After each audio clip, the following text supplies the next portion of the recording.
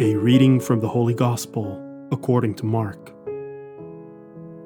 As Jesus was teaching in the temple area, he said, "How do the scribes claim that the Christ is the son of David?